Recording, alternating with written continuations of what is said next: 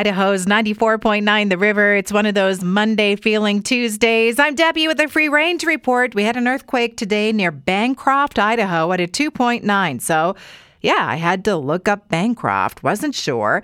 About 300 residents, and it's east of Pocatello.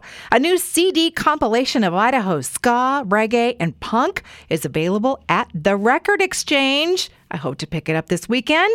All sales are donations to the Idaho Food Bank. And I want to see the artist list. If you know, will you let me know? I am hoping for historic recordings from the Mosquitones. I really miss that local band. An odd video of a husband calling a contest has been viral on TikTok. It's delightful, by the way. The husband calling contest happens during the Iowa State Fair every year, and the winner gets $5. And another good thing on TikTok is Greta Van Fleet and the fandom. It's just super wonderful.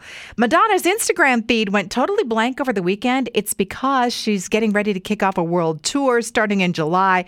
U.S. stops in Vegas, L.A., Denver, Boston, Chicago, Miami, New York. I went to a Madonna concert in Portland a few years ago. Highly recommend. The shows are like Cirque du Soleil, video premieres, and a concert all wrapped up together. Mai Tai restaurant here in Boise is partnering with Jellyfish Drinks this week. Jellyfish Drinks has been part of the Netflix series Drink Master. There are 3 creations for one night only here in Boise. That's Thursday from 6 to 9. Dessert, whiskey. That's a thing. Birthday cake, cookie dough, marshmallow, and s'mores.